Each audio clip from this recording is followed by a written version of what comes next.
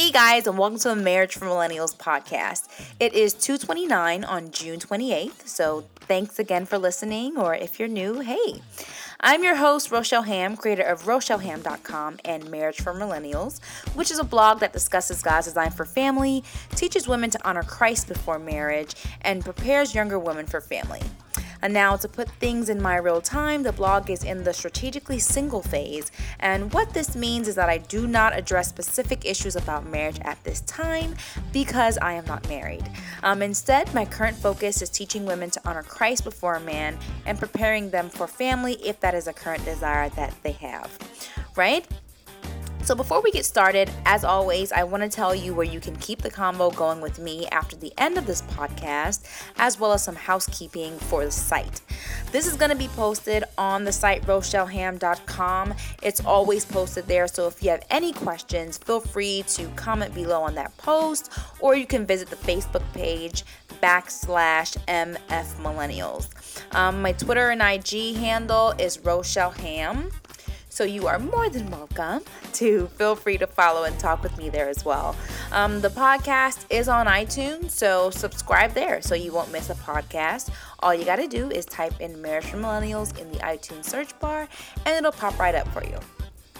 Last thing in regards to housekeeping, if you've been following, or even if you haven't, if this is your first time listening to the podcast, there are a ton of cool things on the site. Again, RochelleHam.com, from books to free courses, to my closet, products, more stuff. So feel free to check out those as well. Alrighty guys, let's jump right in. Well, happy Wednesday to you guys. Excuse me. I hope that your week has been well so far. Mine's been kind of average. Nothing too dramatic has happened. So I hope that your week is going well at least. And if it's not, I hope it gets better. The last podcast I did was with Sam. We had a lot of fun doing that. We talked about sanctification, taking time, and that was fun. But this week I'm going to do things solo dolo, but I think that you'll still benefit from what I'm going to talk about. All right. So to get here, you obviously read the title, so you know we're talking about the idolization of marriage and social media women ministers. Yeah. I wanted to talk about this, though, because not only is this something that I have been guilty of in the past, but it is something that I feel is kind of the horrible new norm of young adult Christianity. And it's kind of watering down or plaguing, maybe plaguing is extreme, but it's watering down what Christianity really is, in my opinion. Let me kind of give you a backstory just to kind of explain what I mean. So for those of you that are unaware, I grew up in a Pentecostal word of faith, prosperity gospel church, right? But I was in it though. I did praise dancing, I did singing, competitions, revivals, the whole nine. I mean, you name it, I did it. But while I did all of those things, I constantly had questions, right? And so for those of you that are unaware, again, one thing about me is that I'm a pretty matter-of-fact type of person when it comes to truth, right? Like, I don't need the circus show. I don't need the fluff. I hate the fluff. I don't need the semantics. Just tell me what it is. I want to know what and why. Straight, direct, no chaser, right? So I had questions about Christianity for years. Like, I was always the person asking questions. Like, I remember one time, I don't know if I said this in the previous podcast, but I remember one time I was at like a girls' sleepover at my church, and I was younger, and they were just I feel like they were basically just talking about don't have sex before marriage or something, or don't listen to this type of music or something like that. And I don't know what possessed me to say this, but I just raised my hand and I was like, so when you get married and you're having sex on your wedding night, are you going to play Amazing Grace? Like, I was that girl, right? I always had questions and I wasn't afraid to voice my opinion and say what I had to say, right? But every time I would ask questions about Christianity, it seemed like they just never got answered. It was either kind of just like, well, you shouldn't be questioning God, or I don't know, or just something like this. And I'm just kind of like, does anybody know what they believe and why, And I felt that way from I was really young. So after hiding my confusion for so long, around college time, I eventually got tired, and I was pretty much just like, listen, y'all, I don't know if this Christ thing is for me. I'm just not 100% about it.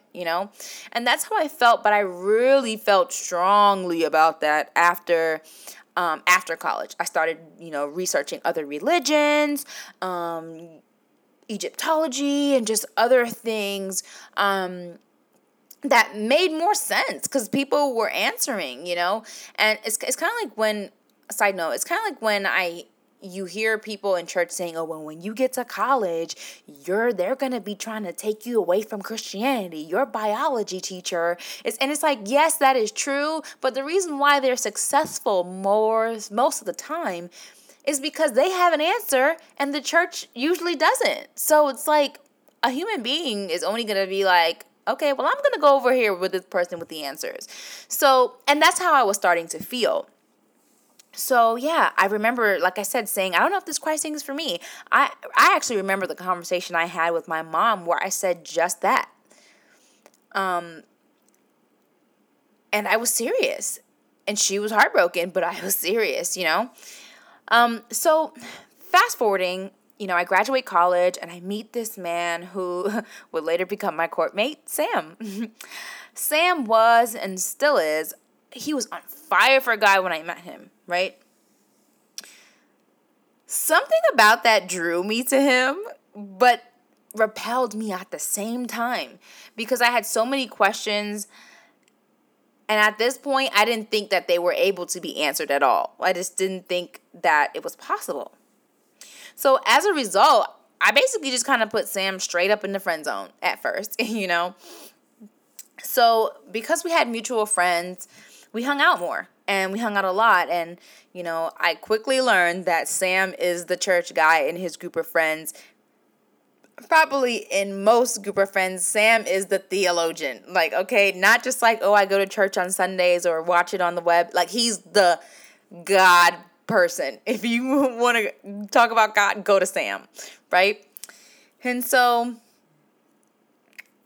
because I considered him a friend and nothing more, I wasn't trying to impress him. So I would drill Sam with questions to basically see what he was made of, like in regards to Christianity. Like, so what about this? And what about this? And what about that? And what about that? Right? And basically I was just thinking that I would eventually get him to understand that this Christianity thing had a lot of holes in it, Boy, was I in for a surprise. Sam answered every single question that I had with confidence and more up my alley with evidence. That's what sold me, right? And no lie, to this day, I will tell anybody, I believe that God used Sam to bring me back to Christ. I believe it 100%. So this was my first experience with Reformed Christianity. I am not Pentecostal or Baptist. I am Reformed, Reformed and Calvinistic, right? I'm a Reformed and Calvinistic Christian. So that was my first experience with it. And it let me realize that, prosperity gospel churches were not the only type of church. So Sam and I kept hanging out and all that stuff. And about a month later, we began courting. So I'm not sure if it was because we had already started talking about marriage from day one. But Sam was already listening to Voddie Baucham's messages on biblical manhood and family. So I kind of jumped in and listened with him and listened to things about biblical manhood and biblical womanhood. I loved it. I know I still do, but it was just so refreshing to hear like actual biblical stuff on things other than just the status quo that you learn in these other churches. So it was all I consumed. I read books on how to be an awesome wife. And, I even went further and I found some popular women ministers that seemed to embody biblical womanhood. And I stalked them too, right? Now, don't get me wrong. It's always great to surround yourself with people to model. Heck, Titus 2 encourages us to do that, to get that type of guidance from older godly women. But there are a couple things wrong with the picture that I just painted to you that I did and that people are doing now. And that's what I want to get into today. So I have about 4 things that I wanted to talk about and just kind of touch base on in regards to the idealization of marriage and social media women ministers. Okay, first, the Bible isn't just limited to marriage, right? Remember, I told you that when I first became Reformed, biblical womanhood consumed me. It was all I read about and it was all I looked about on social media. Now, I couldn't tell you an answer to most of the objections about Christianity, but I sure could tell you how to be the perfect wife in God's eyes. Sometimes I even talk with friends and I ask them what they're reading because I'm a big reader. I read about a book a month. I have to be reading something at all times. I actually just finished The Explicit Gospel by Matt Chandler, and that book was awesome.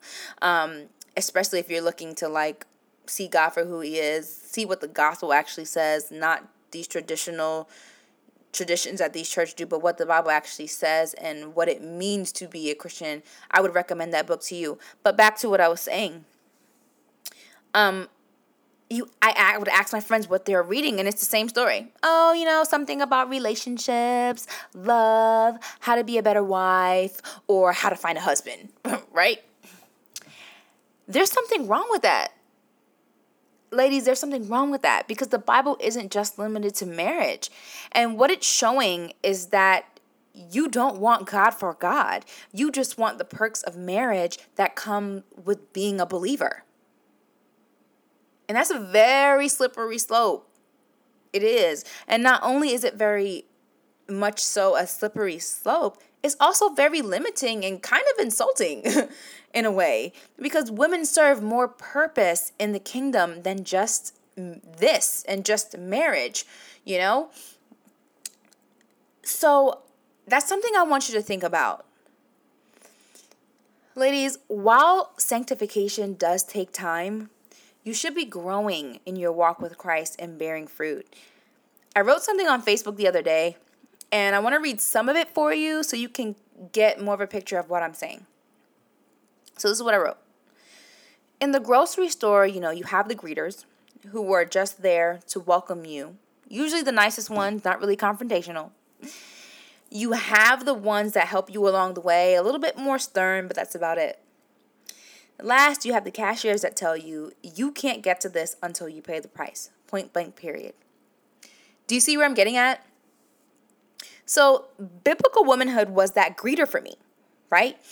And after I became reformed, biblical womanhood is truly what got me sold out to Christ again, just because I felt like I was actually hearing what the word actually had to say, and I finally just felt fulfilled in God's word, right? But from there, I had to grow, and you do as well. At a certain point, you've got to understand what it is you believe apart from God's design for family. You have to know other things or God's messages, other messages to you other than Titus 2, Ephesians, and Proverbs 31. At a certain point, you got to grow, and you do that by getting to know him better. Reading the word, not just books on marriage or Bible verses on marriage. 2, the comparison game. Okay? So there are a couple popular women ministers on Instagram, and although some of their followers are there for the Christ that they show, let's keep it real. A lot of people are there for the life that they show. They have the perfect life with endless clothes and Louis Vuitton and Christian Louboutin and Hermes and the perfect beauty. They have the perfect husband or the perfect children, right? And if we can all be honest here, you want their life. Period. You want their life. It looks good. It looks great. The lighting is perfect. The face is beat. The hair is laid. And the body is banging. You want their life. What is wrong with this, though, is that all of those things are not promised to us. And prospering doesn't make us any more saved than the next believer. But don't social media ministers make us feel that way at times? Right? Like I there's this one popular woman minister, right? And like, her husband has a certain type of status, and she always makes it seem like if your husband is not flying you to Dubai and he's not, giving you roses every 5 seconds, and then you didn't get the one, right? Like God isn't sovereign. Like the husband you have wasn't picked for you by God. You see what I'm saying? Like things like that, they just cause us to stumble. And it just causes us to simply not know how to be content with our portion, right? And now a part of that is a you issue. I'll be honest and I'll say that. There's a heart check that needs to be had. There's a relationship that you need to have with God so that you feel more contentment in your life, and, doesn't really have much to do with the ministers that you follow. However, the Bible also tells us not to take part in making others stumble. So, for example, if I know I have an alcoholic friend around me, as a Christian, although I can partake in alcohol that does not lead to drunkenness, I should not partake in that alcohol in front of that brother and sister struggling with alcoholism, because it can cause them to stumble. So how does that apply here? It applies here because a lot of us ladies are struggling with envy and contentment. And your favorite woman minister shouldn't be aiding in that struggle. 3, their doctrine is off, but idealization won't let you realize that. That's a big one. I'm going to just say that is a big one.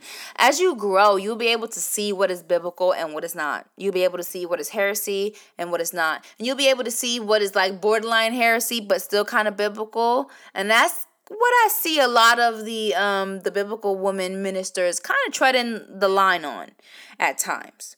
There are so many God told me, let me flip this scripture to fit my narrative, let me post petty posts and attach Jesus to it so it can seem Christian ministers out here. Okay?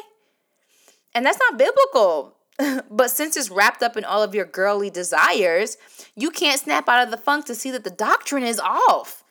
And at the end of the day, you are following this woman minister because of Christ.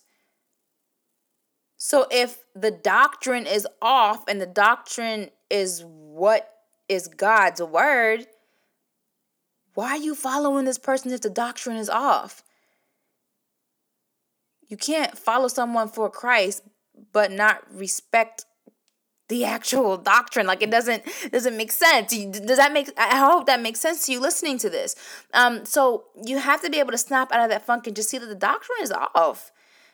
Now, that's a whole other podcast in itself, but I just wanted to kind of place that in your mind so that you can think about that until I find some time to discuss that more in detail. Last, 4. They should not be substitution for your personal relationship with God, right? That person or that book should not be substituting you reading God's word. And to be honest, if you are reading God's word constantly, after a while, you would have read all the things about marriage, right?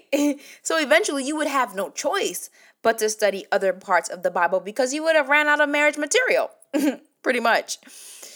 As you walk with Christ, I want to end this on this. As you walk with Christ, ladies, just remember to always be renewed in Him and always be striving for a higher place in Him.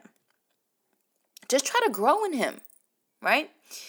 And if you find that your only interest in God is in marriage or love or relationship or finding someone, or if you find yourself idolizing your favorite social media minister, you may need to hit the unfollow button and you may need to go back to the drawing board.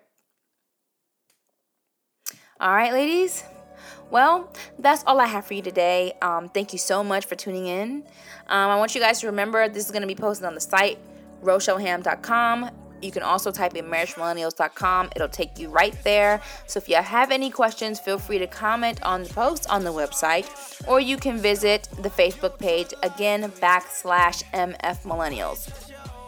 My Twitter and IG handle is Rochelle Ham. Feel free to follow and talk with me there as well.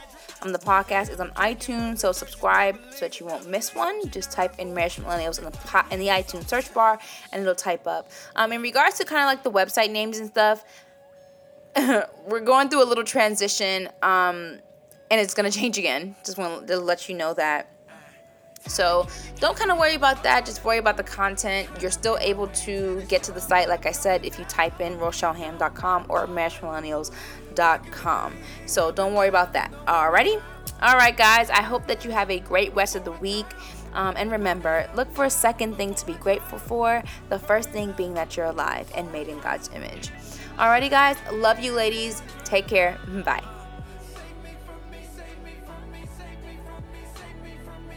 Hey guys, Rochelle here, coming to you with a PSA, a public service announcement. I wanted to just give props to the music on this podcast. The first song you hear, the intro song, is Set Me Free by Myron Butler. I love that song. That's my jam. And the song that you're listening to right now is Drowning by KB. Love that as well. Listen to the songs, love them, and if you love them as much as I do, purchase them. I'm always in support of supporting Christian artists. So feel free to do that and take care. Bye.